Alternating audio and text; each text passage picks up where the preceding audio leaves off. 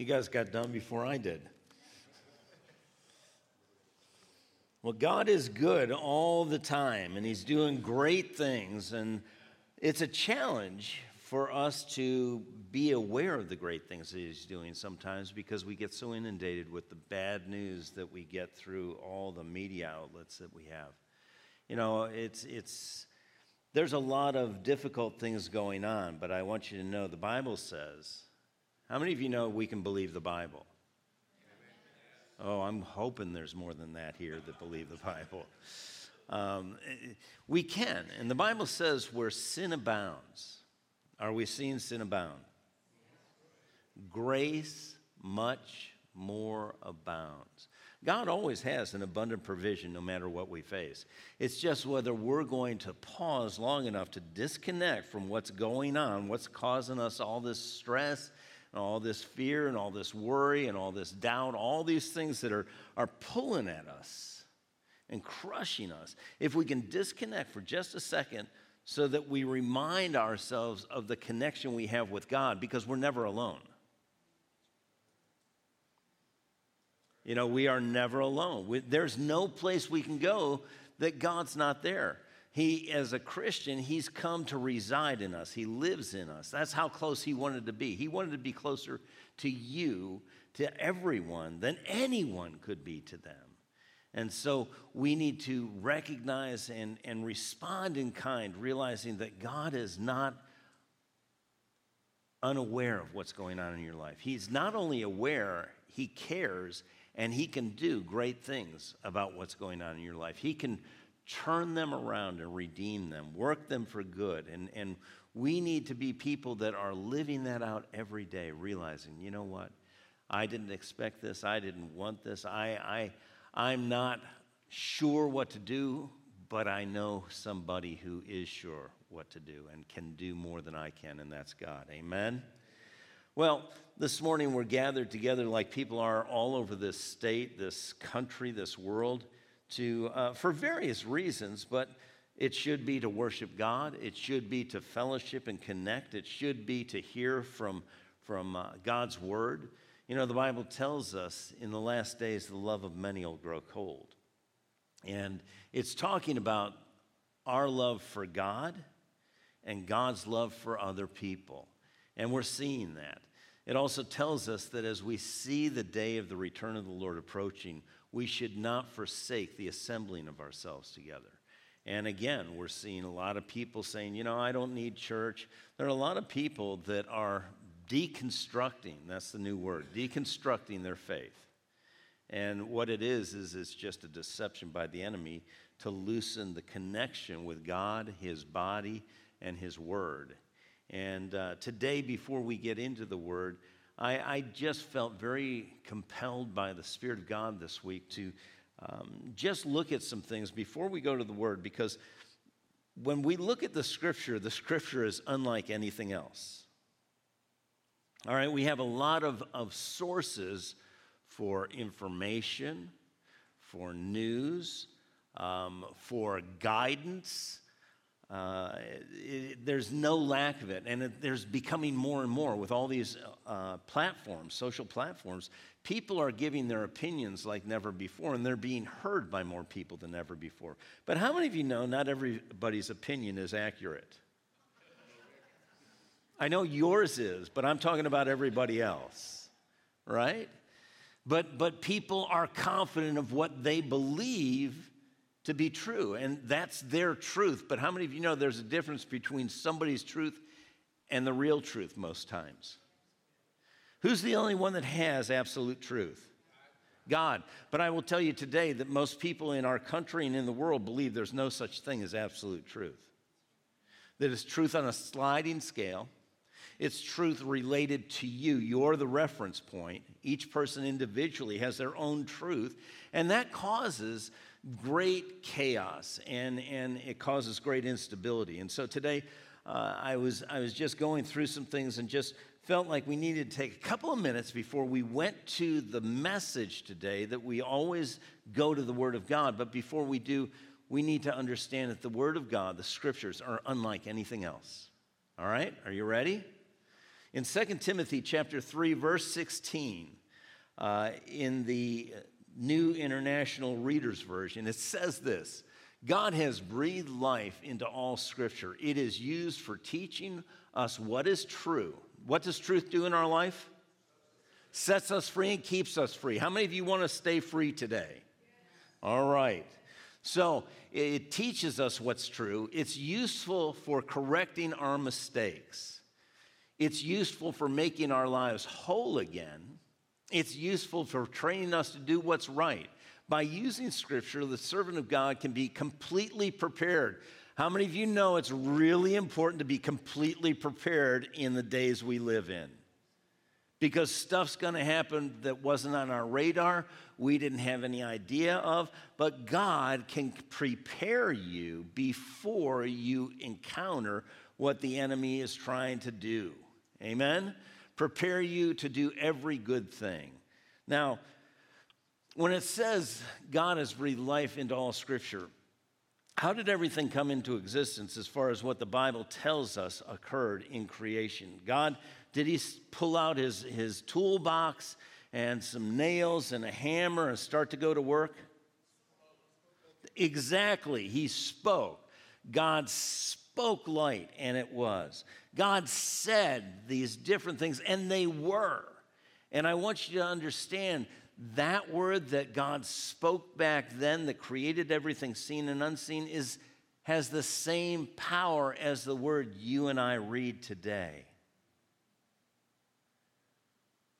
There's transformational power. There's eternal power in the Word of God. And so when we hear the Word of God, it's very important. And I don't remember who it was. Somebody recently, I think it was here, was saying that in times past, in Jesus' day, when the Word of God was read or in the synagogue, people would stand up to honor the Word of God. You know, it might not be a bad thing for us to go back to that again, because it's a reminder. This is not just like the newspaper. It's not just like the news reports. It's not just like anything else. This is the Word of God. This is the word of life. You know, Jesus' disciples, there was a time where the disciples, some of them were going to walk away because Jesus said something that they deemed too hard. It wasn't too hard, it's just that they didn't want to do it. That's why it became hard. And he turned to the ones that were still there and he said, "Are you going to go too?" And Peter turned to him and said, "Lord, where would we go? You have the words of life." I want you to know there's no place we can go except to God and to his word to have the words of life. And so today it's important that when we hear the word of God, it's not just a suggestion. It's not somebody's good idea. This came from Almighty God, the one that we have received as our Lord and Master. And so we need to really be aware of what the word of God is saying to us, because the scriptures are unique. The Bible is unique. It's a book comprised of 66 books written by, they figure, about 40 different people that came at different times in history from different countries with different languages and different occupations. There were kings that have been used to write the Bible, but who's the ghostwriter of the Bible? The one behind the ones that wrote. Right, Holy Spirit. And so these people, kings and shepherds and doctors and servants and prophets and priests and fishermen and tax collectors, and the list goes on. But behind all of them was Holy Spirit, the third person of the Trinity, that was guiding them and directing them in what to write down to remind us today and help us today to live the way we should. And amazingly enough, this variety of people from a variety of places through a variety of time with a variety of language have a cohesiveness, a continuity, a clarity of a common theme. And that theme is God's love for man and salvation for man through Jesus Christ. And there was a man a professor by the name of Peter Stoner, who was a science professor, and he did a study. He studied probability, and he did a study. And I read this recently, and I just felt it was really important to share. He wrote a book called Science Speaks, and it was all about the probability of the prophecies in the Bible about Jesus Christ and them being fulfilled by one man, and how incredible it was, how amazing it was. And he took just eight prophecies first, and he and a variety of people determined what the probability was. What was the possibility that these things would be accomplished? Not only were they spoken over a vast time by a variety of people, but they would be accomplished by one person. And so these are just some of the eight. He would be born in Bethlehem. He would be preceded by a messenger. He'd enter Jerusalem on a donkey, be betrayed by a friend. The betrayer was sold 30 pieces of silver, given 30 pieces of silver. What the silver would be used for, that Christ would be silent before his accusers and executed by crucifixion. Now, we all know those to be true. Is that correct? But when they went through the mathematics of this to determine the probability, how possible would it be that one person would fulfill all eight of these? And we know that Jesus fulfilled all eight of these.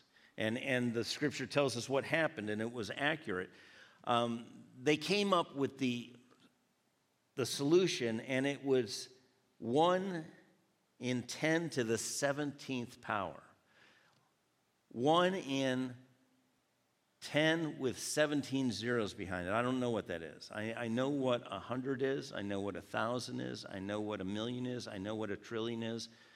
1,000,000,000 and 1,000,000,000,000, but I don't go beyond that. So anyways, 10 to the 17th power. And Professor Stoner, wanted it to be relatable because that's not a relatable number, right? Do you use that kind of number in your daily lives? Of course not. But he said, here's an example that if you took a silver dollar, if you had 10 to the 17th silver dollars, it would cover the state of Texas 2 feet deep. The entire state of Texas, 2 feet deep with silver dollars. Now, for this to come to pass, the probability would be if you marked one silver dollar and you mixed them all up over the state of Texas, you blindfolded a man, you put him in a helicopter, he flew over the state of Texas, wherever he wanted to go, told him to land, landed, stepped out of the helicopter, bent down, dug through the 2 feet of coins right around him and picked up one, and it was the coin that was marked. Impossible. Correct? And yet God did it. Every one of those things God did. God does the impossible. And so today we don't have to be afraid. We have, the Bible says, these great and precious promises that enable us to be partakers of the divine nature and escape the corruption that's in this world. That's a promise to you and me. That God knew we would be in this fallen, broken world that's getting darker and more desperate all the time. And yet he has given us, not only himself by his Spirit in us, he's given us his word, the words of life, his word that doesn't return void. He said that heaven and earth would pass away before any of his word would pass away. So we have the most sure thing in our life. There's nothing more sure in your life than God and his word. And it should cause us to, number one, have a sense of security, have a sense of peace, have a sense of confidence no matter what we're facing, because God is the God of the impossible. And Scripture also goes on to tell us that in Proverbs 30, verse 5, every word of God proves true. Every word of God proves true. And then in Jeremiah 1:12, it says, God is saying, I'm alert and active, watching over my word to perform it. Folks, I want you today to realize when you hear the word of God, it's unlike anything else. And not only are you listening to it, God's listening to it. When God's word is prayed, when it's spoken, when it's shared, it's not just between two people. God Almighty is listening and seeing what can he do according to his word on your behalf. And that's why we always go to the word. We sometimes share what people's experiences are, but it's the word of God that is of utmost importance in our lives. It's life and health to us. It's a light to us. It's what sets us free and keeps us free. And so with that in mind this morning, I just want to pray, and we're going to head into the Word, and please open your hearts, not just to the Word of God coming into it, but Holy Spirit in you, revealing things that you need to really take and hold in your heart, that you need to make adjustments in, because we all do need to make adjustments. So let's pray. Heavenly Father, thank you. Thank you, thank you, thank you for not leaving us alone, for coming and residing in us, living in us by your Spirit, but also providing for us this amazing gift of your word, of the Scriptures. Father, help us not become complacent or so familiar that we have your word available to us that it becomes common. Your word is anything but common. Your word is extraordinary. And Father, today we want to receive your word that is life-giving, that is liberating, that is energizing and affecting our lives in a way that we would grow and become everything that you have created us to be, so that we can do everything you have intended us to do. Father, we thank you. We thank you for your word going forth and not returning void. We thank you that today you said you would confirm your word with signs and wonders following. Whether that's healing or deliverance, whatever it is, Father, we just thank you for doing what only you can do. And we will look to you and listen for you and be led by you, trusting you to guide us, to govern us, and to guard us. In Jesus' name, and everyone said, amen. So, again, we've been going back to this. We're going to go back to it because it's something that Jesus spoke. And in John chapter 15, where we've been learning about fruit bearing, remember the setting. Does anybody remember what the setting was? Where was Jesus and his disciples when he was teaching them this? All right, it was after the Last Supper. They had left the upper room. They were headed out of Jerusalem. They were headed towards the Mount of Olives, where Jesus was going to pray before he was betrayed by Judas. And they're walking through the Kidron Valley. It's a little valley between the Temple Mount, that area, and Jerusalem. And up on the other side is the Garden of Gethsemane, the Mount of Olives.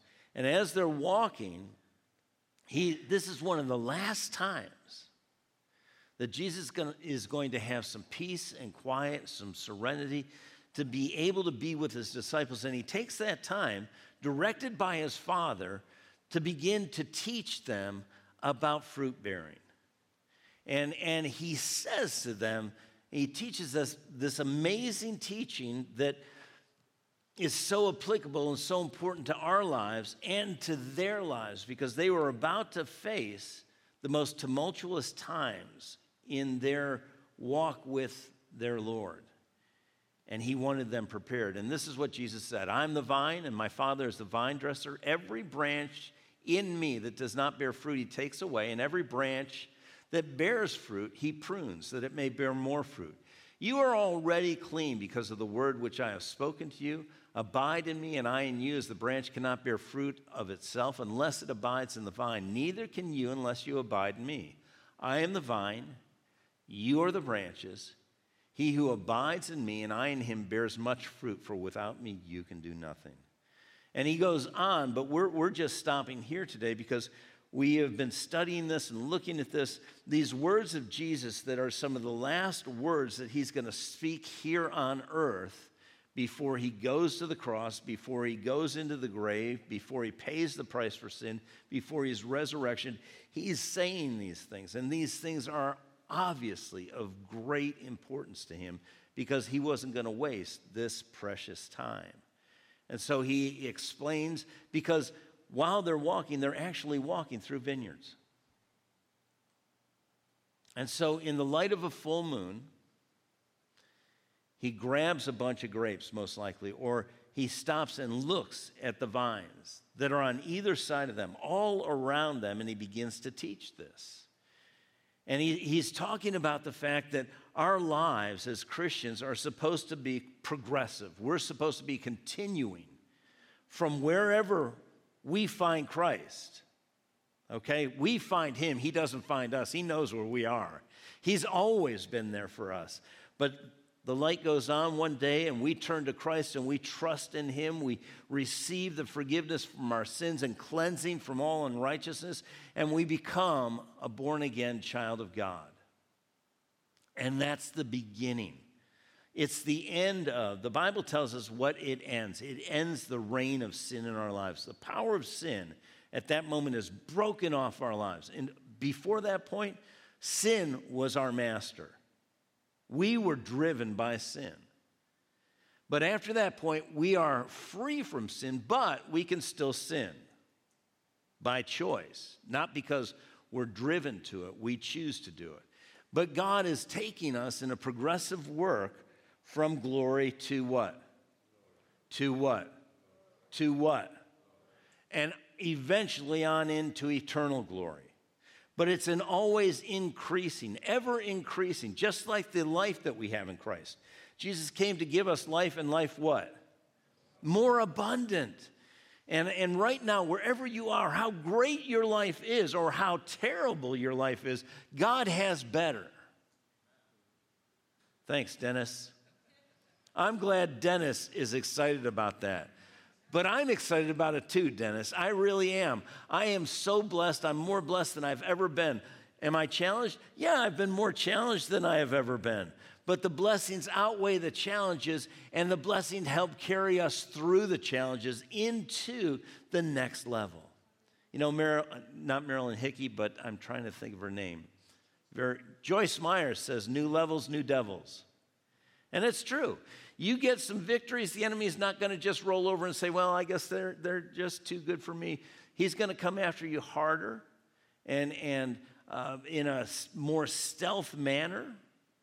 And we have to understand, the enemy is defeated. The Bible says, greater is he that is in where? Yeah, in you. Than he that's in the world. It's not just God sitting on the throne in heaven. He resides. Holy Spirit resides in you. He's the same Spirit that raised Christ from the dead. He's the one that causes you to be overwhelmingly more than a conqueror in all things. I don't know about you, but I'm getting excited.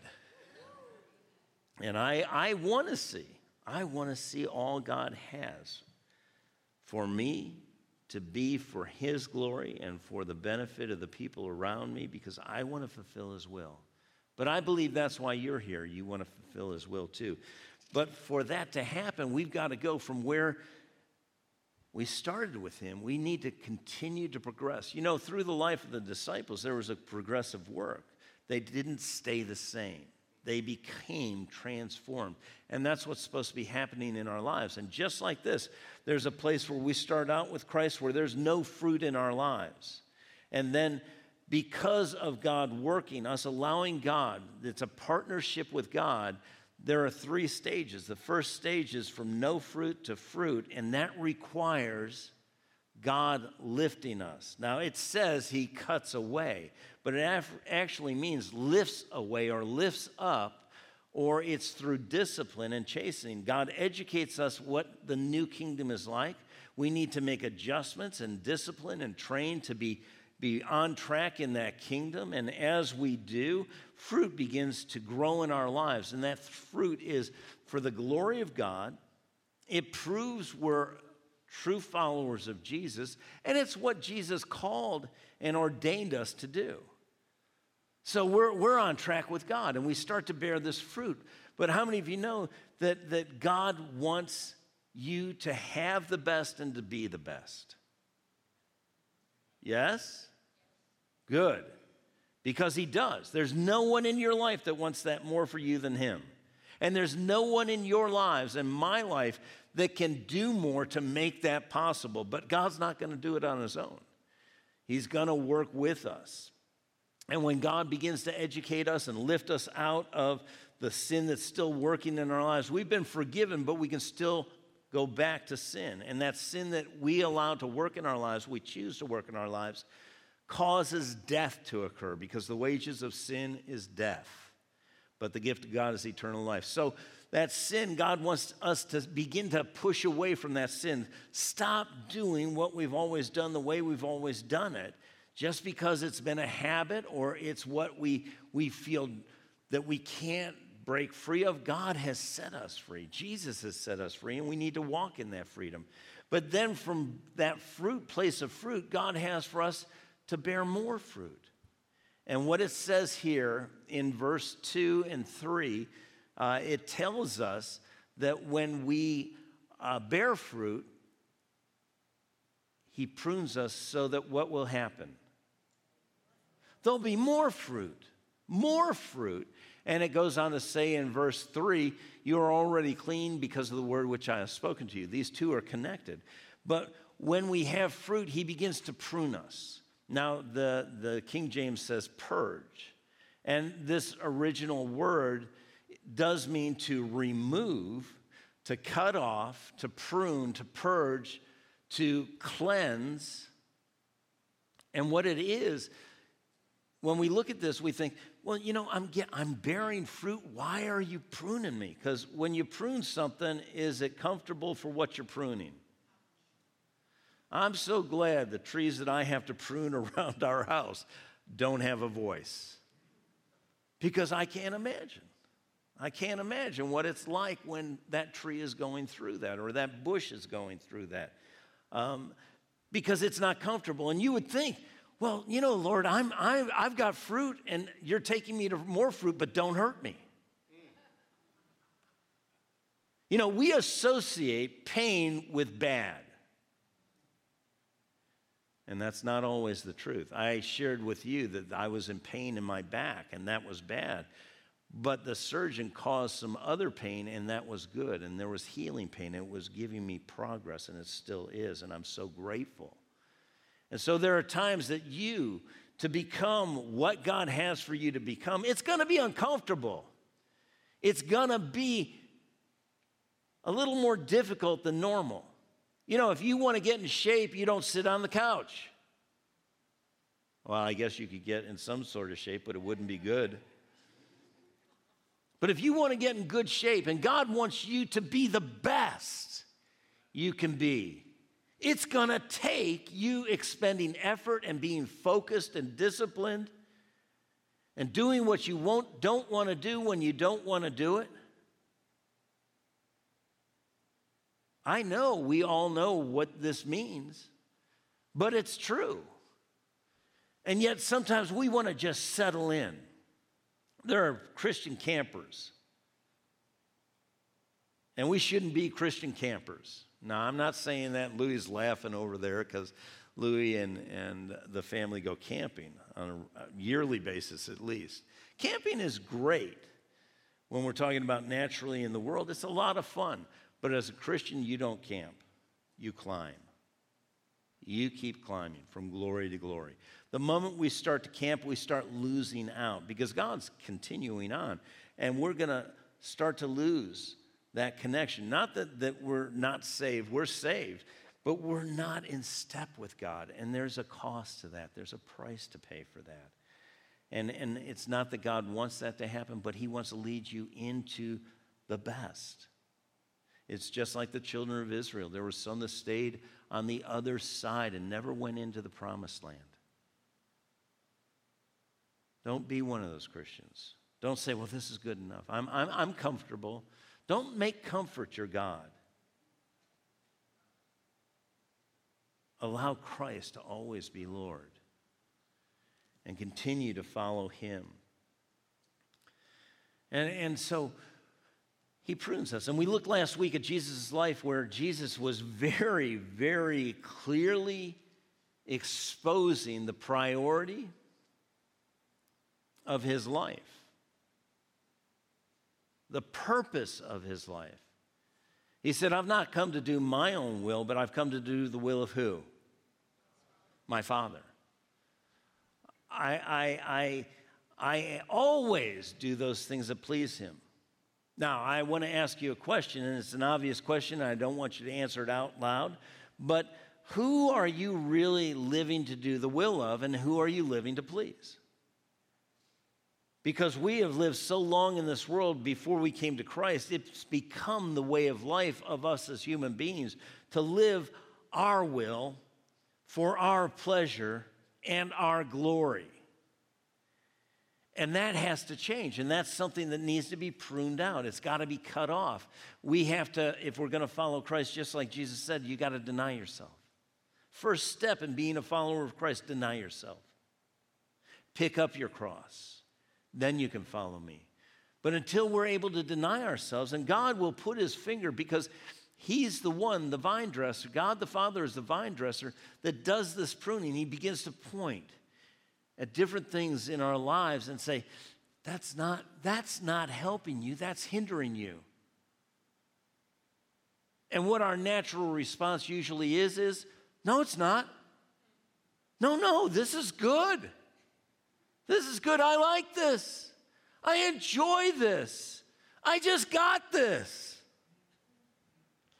Leave it alone.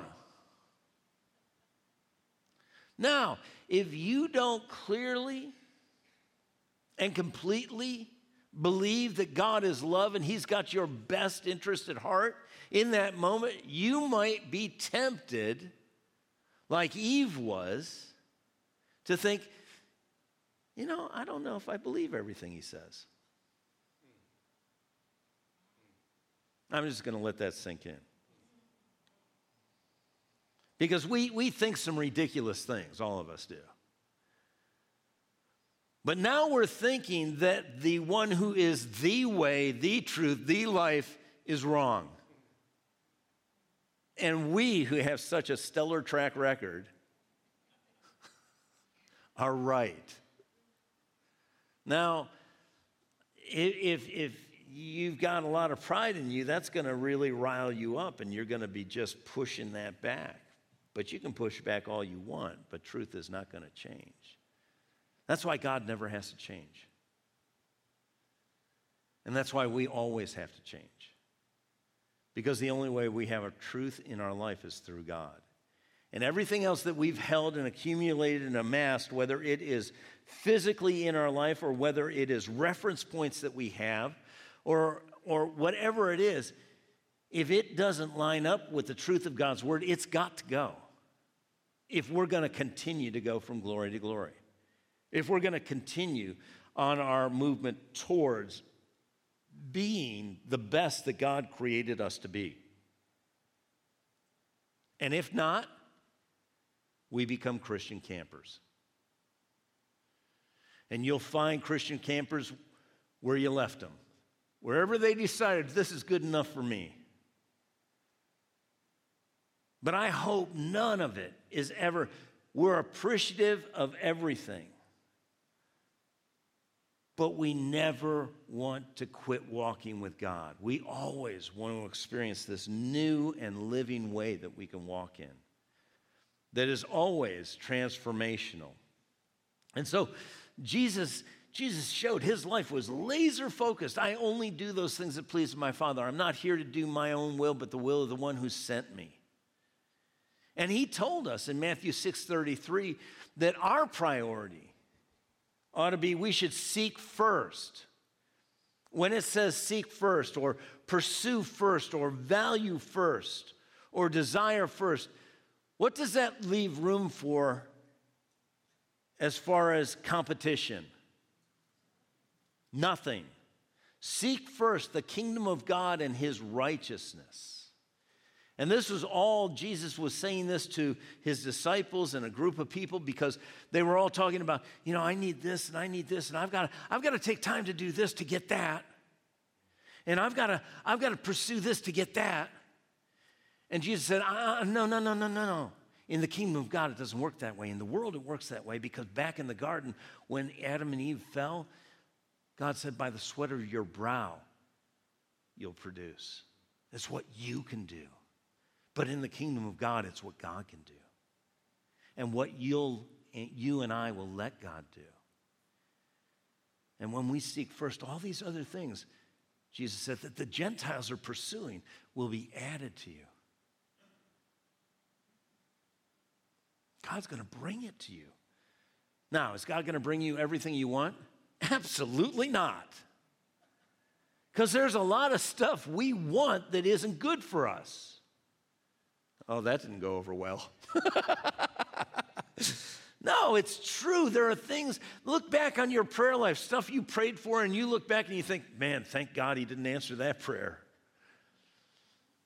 God's only going to give you the best. And some of this stuff that looks really good is not good. It's just not good. And so he said, seek first the kingdom of God and his righteousness. And all these other things will be added to you. And the Apostle Paul, this is not just a Jesus thing. This is the truth about Christians, Christ followers, and the Apostle Paul affirms this in Colossians chapter 1, verse 18. He writes, by the inspiration of who? So whose word really is this? Even though it's in a letter the Apostle Paul wrote to the church at Corinth, who was the one that was the power behind this letter, the reason for this letter? Holy Spirit. Holy Spirit was the one that caused Paul to realize he needed to write to the church at Colossae these things. And this is what he writes. Speaking of Jesus, he also is the head of his body, the church, seeing he is the beginning, the firstborn from among the dead, so that he alone, when we talk about something alone, does it have anything else with it? No, he alone in everything and in every respect might occupy the chief place. This is talking about our lives, that Jesus alone, no competition, nothing near to him, he alone and in everything. That's really exclusive and really vast. Might occupy the chief place, stand first and be preeminent. And we've talked about preeminence before. The word preeminent means to be first, alone in rank, value, and influence. Alone, the first, none near it. None has any higher rank, any higher value, or any higher influence in our lives. And when I say that, I'm immediately challenged by the very fact that in my life, there are all sorts of things. There are unlimited things that want to influence my decisions, my actions, my values.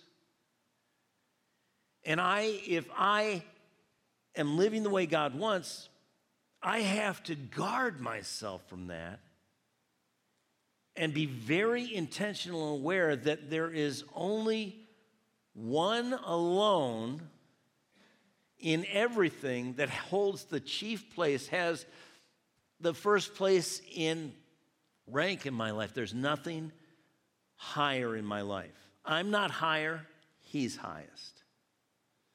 Nothing more valuable in my life. Debbie's not higher. My kids aren't higher. He's the highest valuable in my life. My savings account isn't higher. My job isn't higher.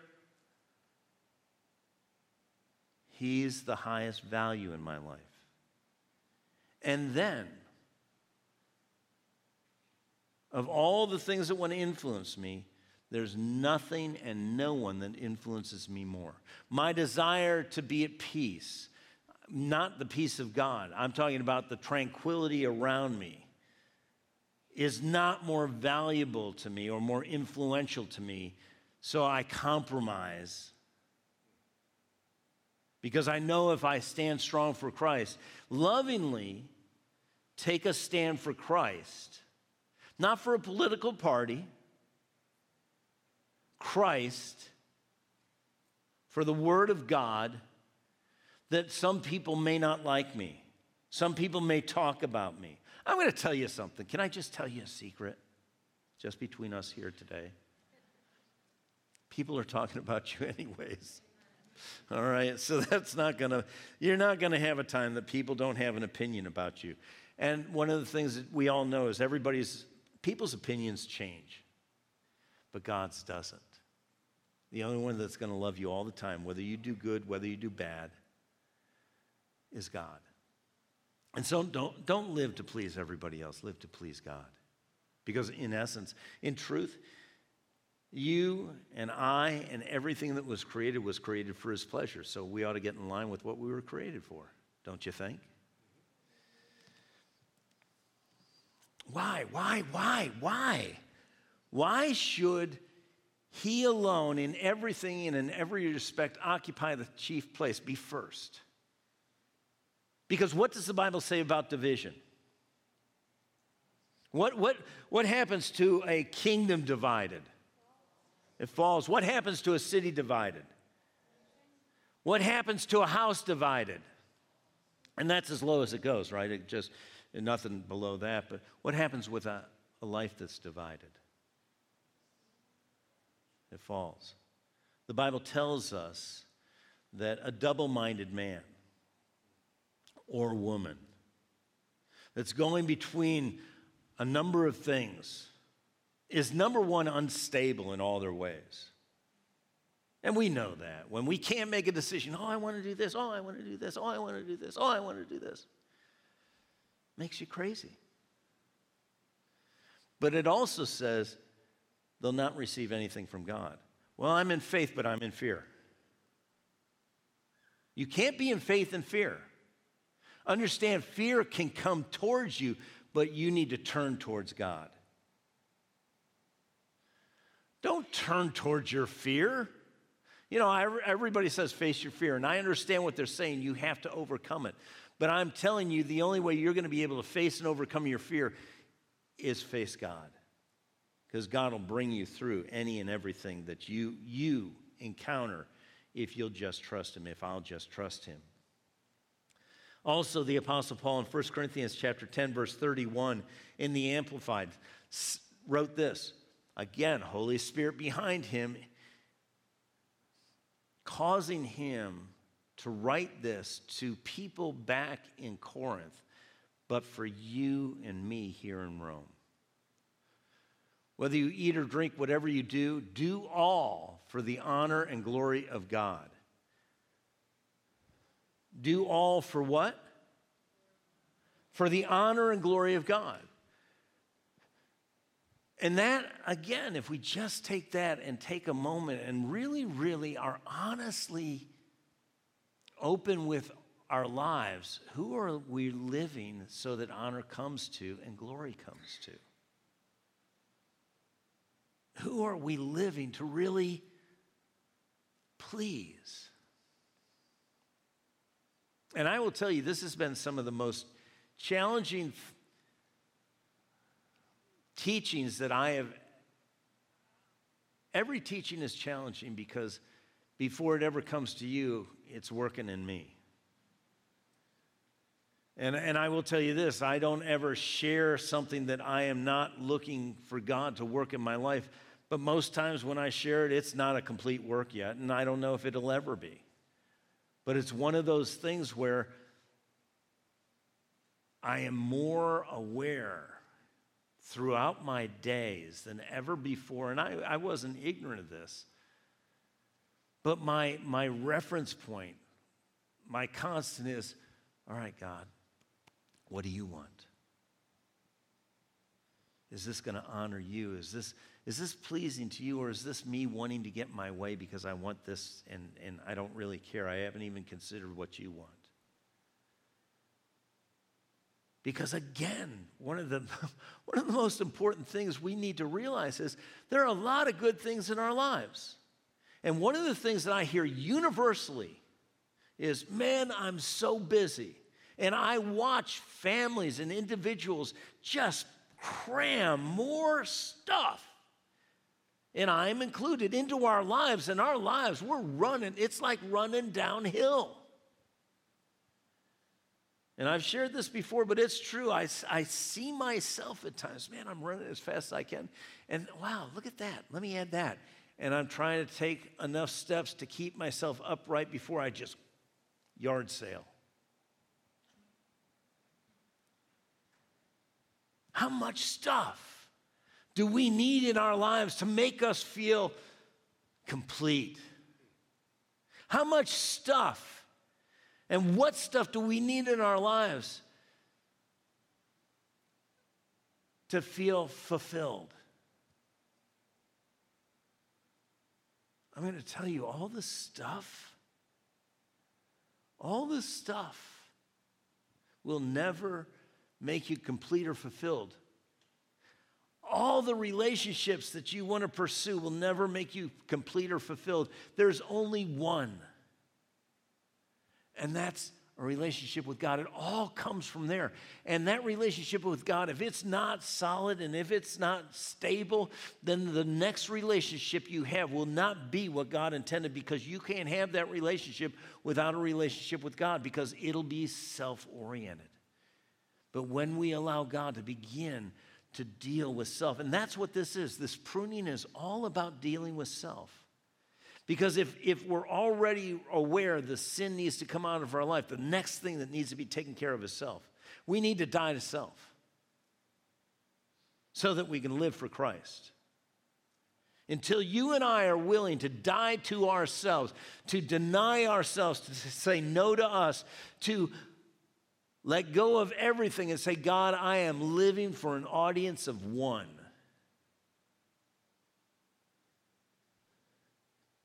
Then we're going to have things in our lives that are going to divide our lives. And just like a vine, if we'd show those pictures, John, of pruning,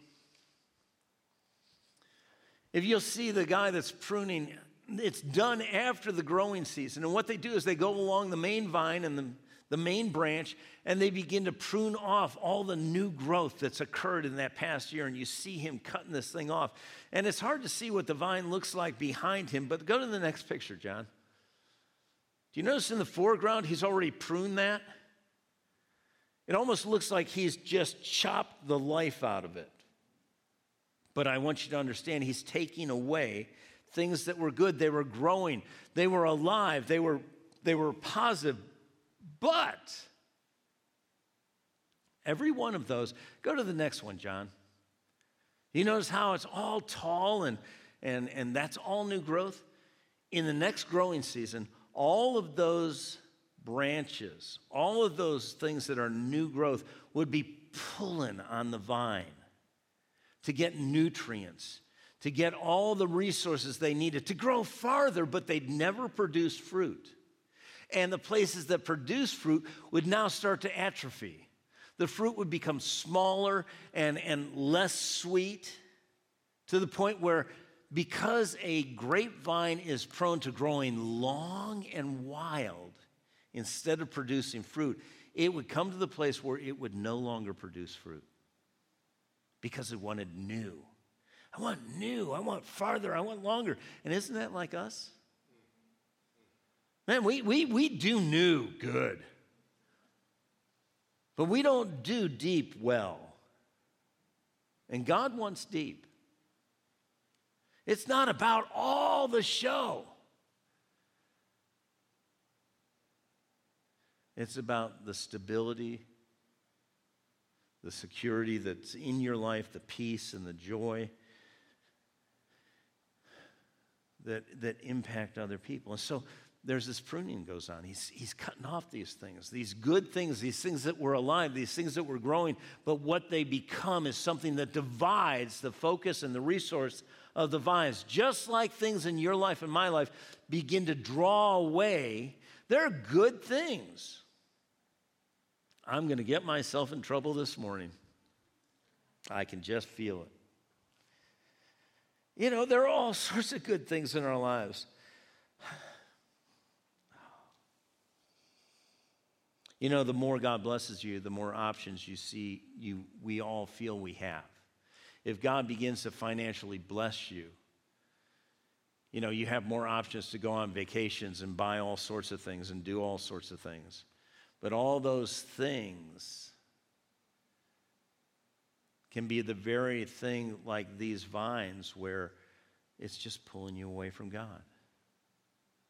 You know, I got a new house up in the mountains, so I'm going up to my house in the mountains. Well, what about the connection in the body of Christ? Oh, yeah, but I've got this house. Or at the beach. And I'm not against anybody, and I don't know who has a house in the mountains or the beach, but I'd like to talk to you after service. I'm kidding. It could be anything. It could be anything, and it's not bad. Understand, it's not bad. It's good. But sometimes, and it was Rockefeller that said, you've got to be willing to let go of the good to go after the best. And it's hard to let go of the good.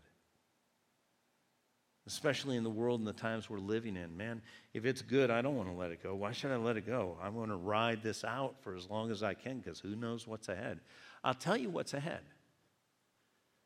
In the world, it's going to grow darker and more desperate and more destructive. But you're in this world, not of this world.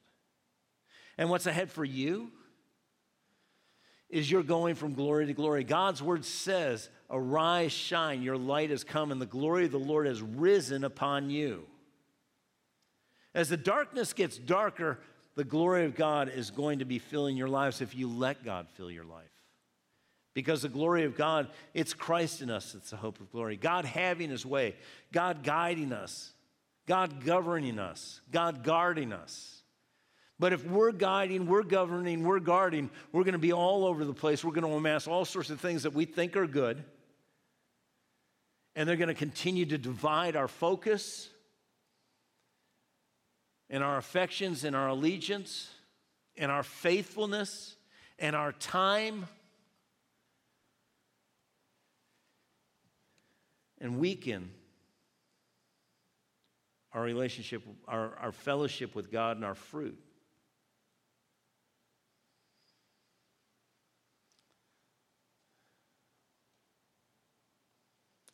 In 1 Corinthians 10, did we do 31 already? Okay.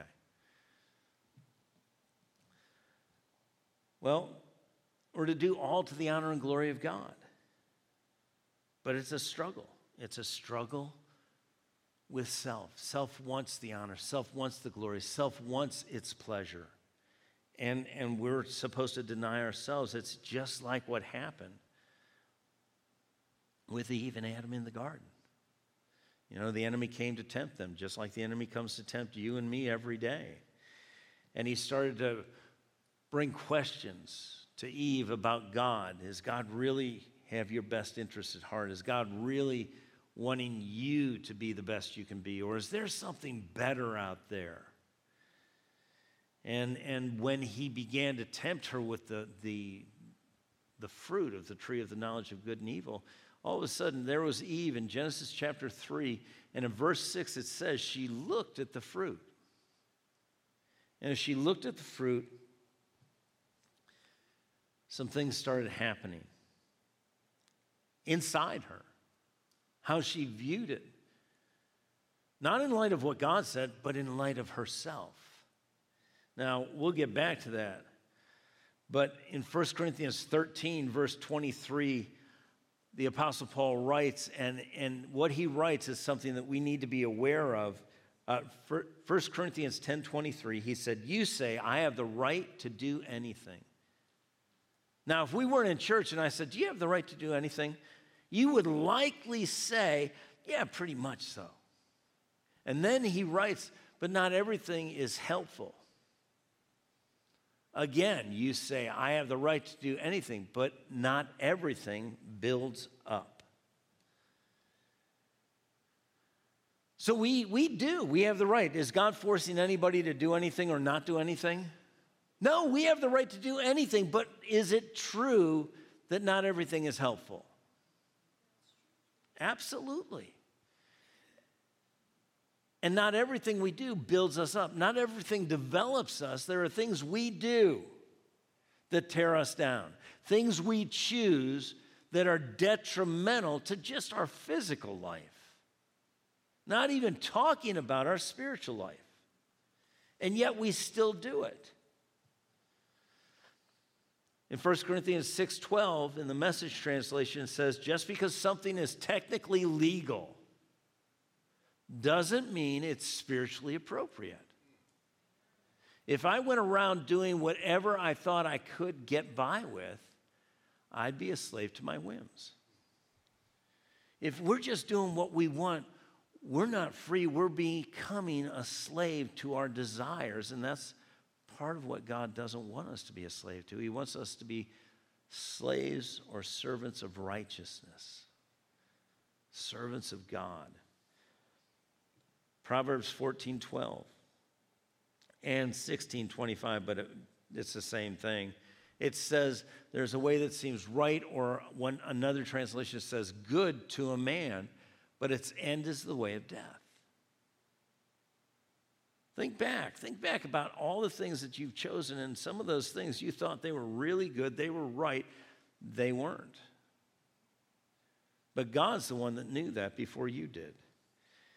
And that's where with Eve, she looked at the fruit, and it says she saw the tree was good for food. It was good for food. It was pleasant to the eyes and desirable to make one wise.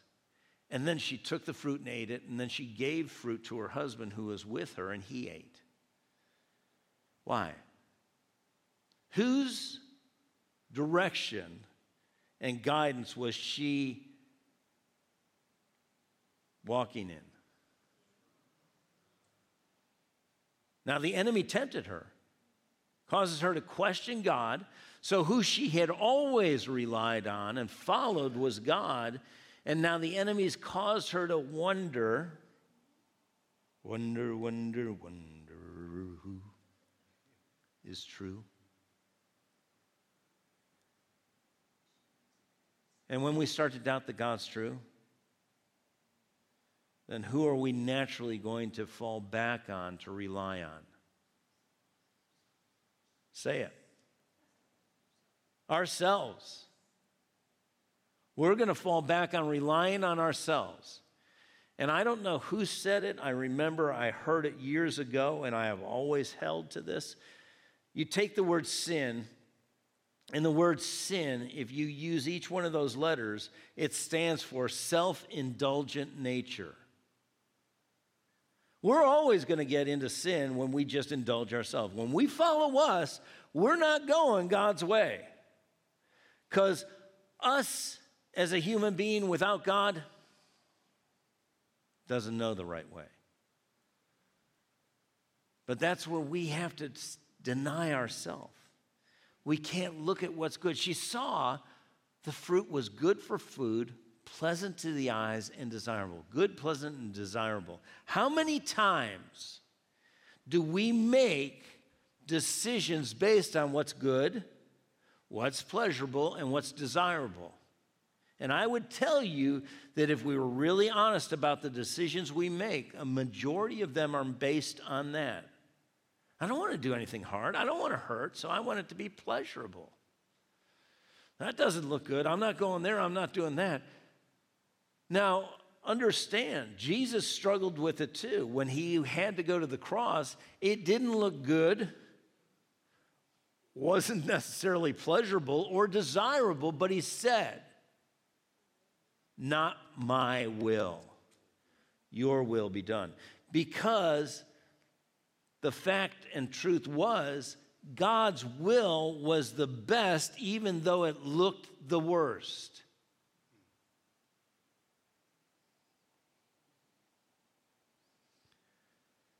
You and I can't tell.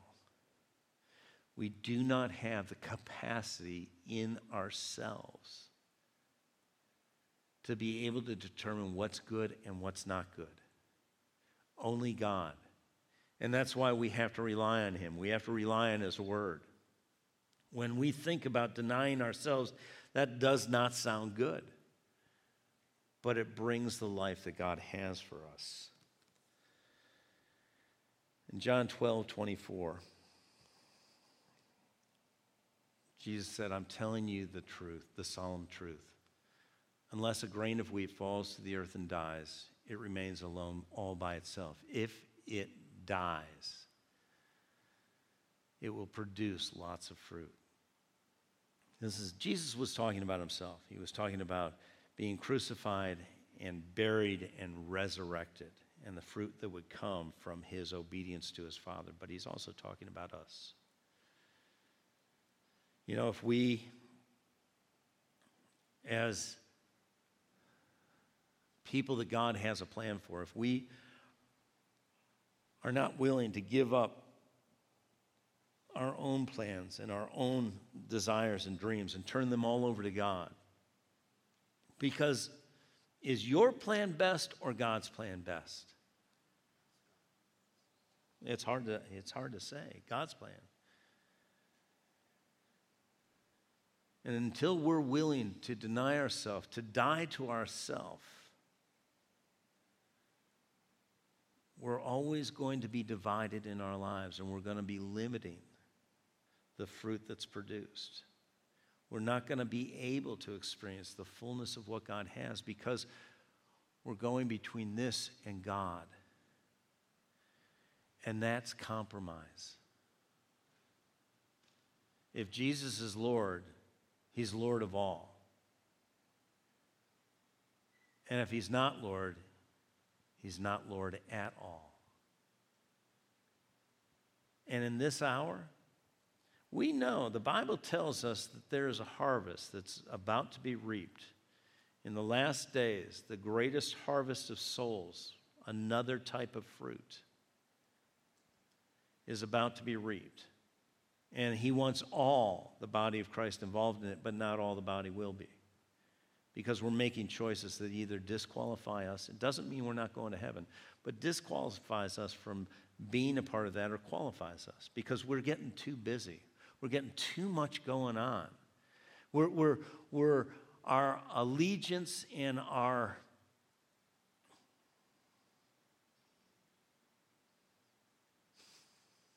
love for so many other things is competing with our love for God. And every bit of that weakens the fruit that's produced in our lives and pulls us farther away. It becomes more comfortable and easy not to go to church, not to read our Bible, not to fellowship with believers, not to hold the standard that the Word of God gives us. And so we can compromise here and there, but that compromise will kill things in our lives. And I'm just going to ask you to bow your heads. And this morning it's been an intense message, but it's a good message because we can see adjustments. And I believe Holy Spirit's been letting each of us know. He's been letting me know this morning as I've been speaking, there are things that need to change. I need to remove, to cut some things off, to release some things in my life, to let them go and not pursue anymore, so that I can use what resources, time or focus or mental capacity, I can use it for him instead of what it was. And we are more pulled than ever before. We have so many things that are looking good and pleasant and desirable, and they're competing for our life in God. But God won't make you do this. God will point it out, but then you have to use your will to say no, to cut that off. Is it easy? No.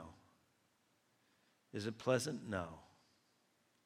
Is it desirable? No. All the things that we don't want, but it's everything we do want if we want what God wants. Because it'll bring you the greatest life. And please understand, this life that you and I are living right now is temporary. We're heading to eternity. Eternity has no end. What we do in this life does affect what happens in the next life. And so don't live for this life, for what's comfortable or convenient or pleasant or desirable. Live for what's right, what's true, what's God. Father, I pray right now that you would help me and help all of us become aware. Not overwhelmed, Father, you'd never do that. But become aware of things that are good, that are maybe pleasant or desirable. They may be things, they may be stuff, they may be activities, they may be relationships, but they're not what you have for us. And help us have the courage to be able to turn away from them, to release them, to allow the pruning of them and the purging of them so that we can be more connected, more committed, more content in you. Father, I've tried to do the best I know how to do to share this word. And Father, I pray that no one would be condemned, but your Spirit would convict all of us, that we would grow. We would grow in your grace, grow in your knowledge, grow in your love, grow in your fruit, grow in our influence and impact in this world for your kingdom, grow in our pleasing of you and fulfilling of your will. We thank you, Father, for this. In Jesus' name, amen. Would you stand?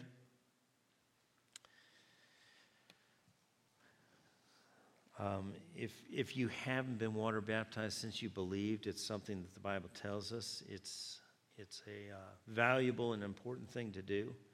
And we've seen a lot of people's lives change dramatically. If you haven't and want to, please sign up and be prepared to be at the class after the second service. Please keep Linda and Bob. Bob's over here. Linda and Bob in your prayers and their family. Linda had a fall and has had some pretty intense surgery.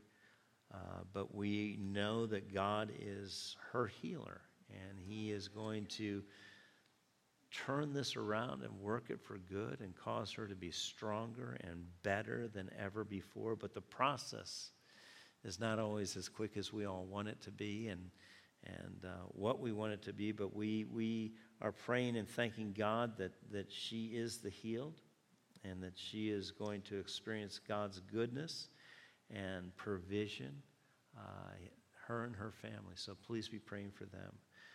I just want to pray for you before you go. Heavenly Father, I thank you for each and every one of your children here today. I thank you for your Spirit working in all of our lives. I thank you, Father, that we can be wise as serpents and gentle as doves, that, Father, we would desire the sincere milk of your word, and we would grow in your grace and in your knowledge. That, Father, we would come to the place where we develop enough to have strong meat, things that we have to chew on, that aren't as easy and comfortable and convenient to consume. But, Father, we don't just want the ease, we want the growth. We want the development for your glory, Heavenly Father, for your glory, Lord Jesus. for you, Holy Spirit, to truly guide us and impact us and impart to us the things that we need. And we thank you. We thank you this week that we can walk with you and know you and make you known. And that the influence you have on us, we can impart to the people around us, that they would know the joy, the life, the peace, the love that you have for every one of us. We thank you, Father, for this. In Jesus' name, amen. Have a great week.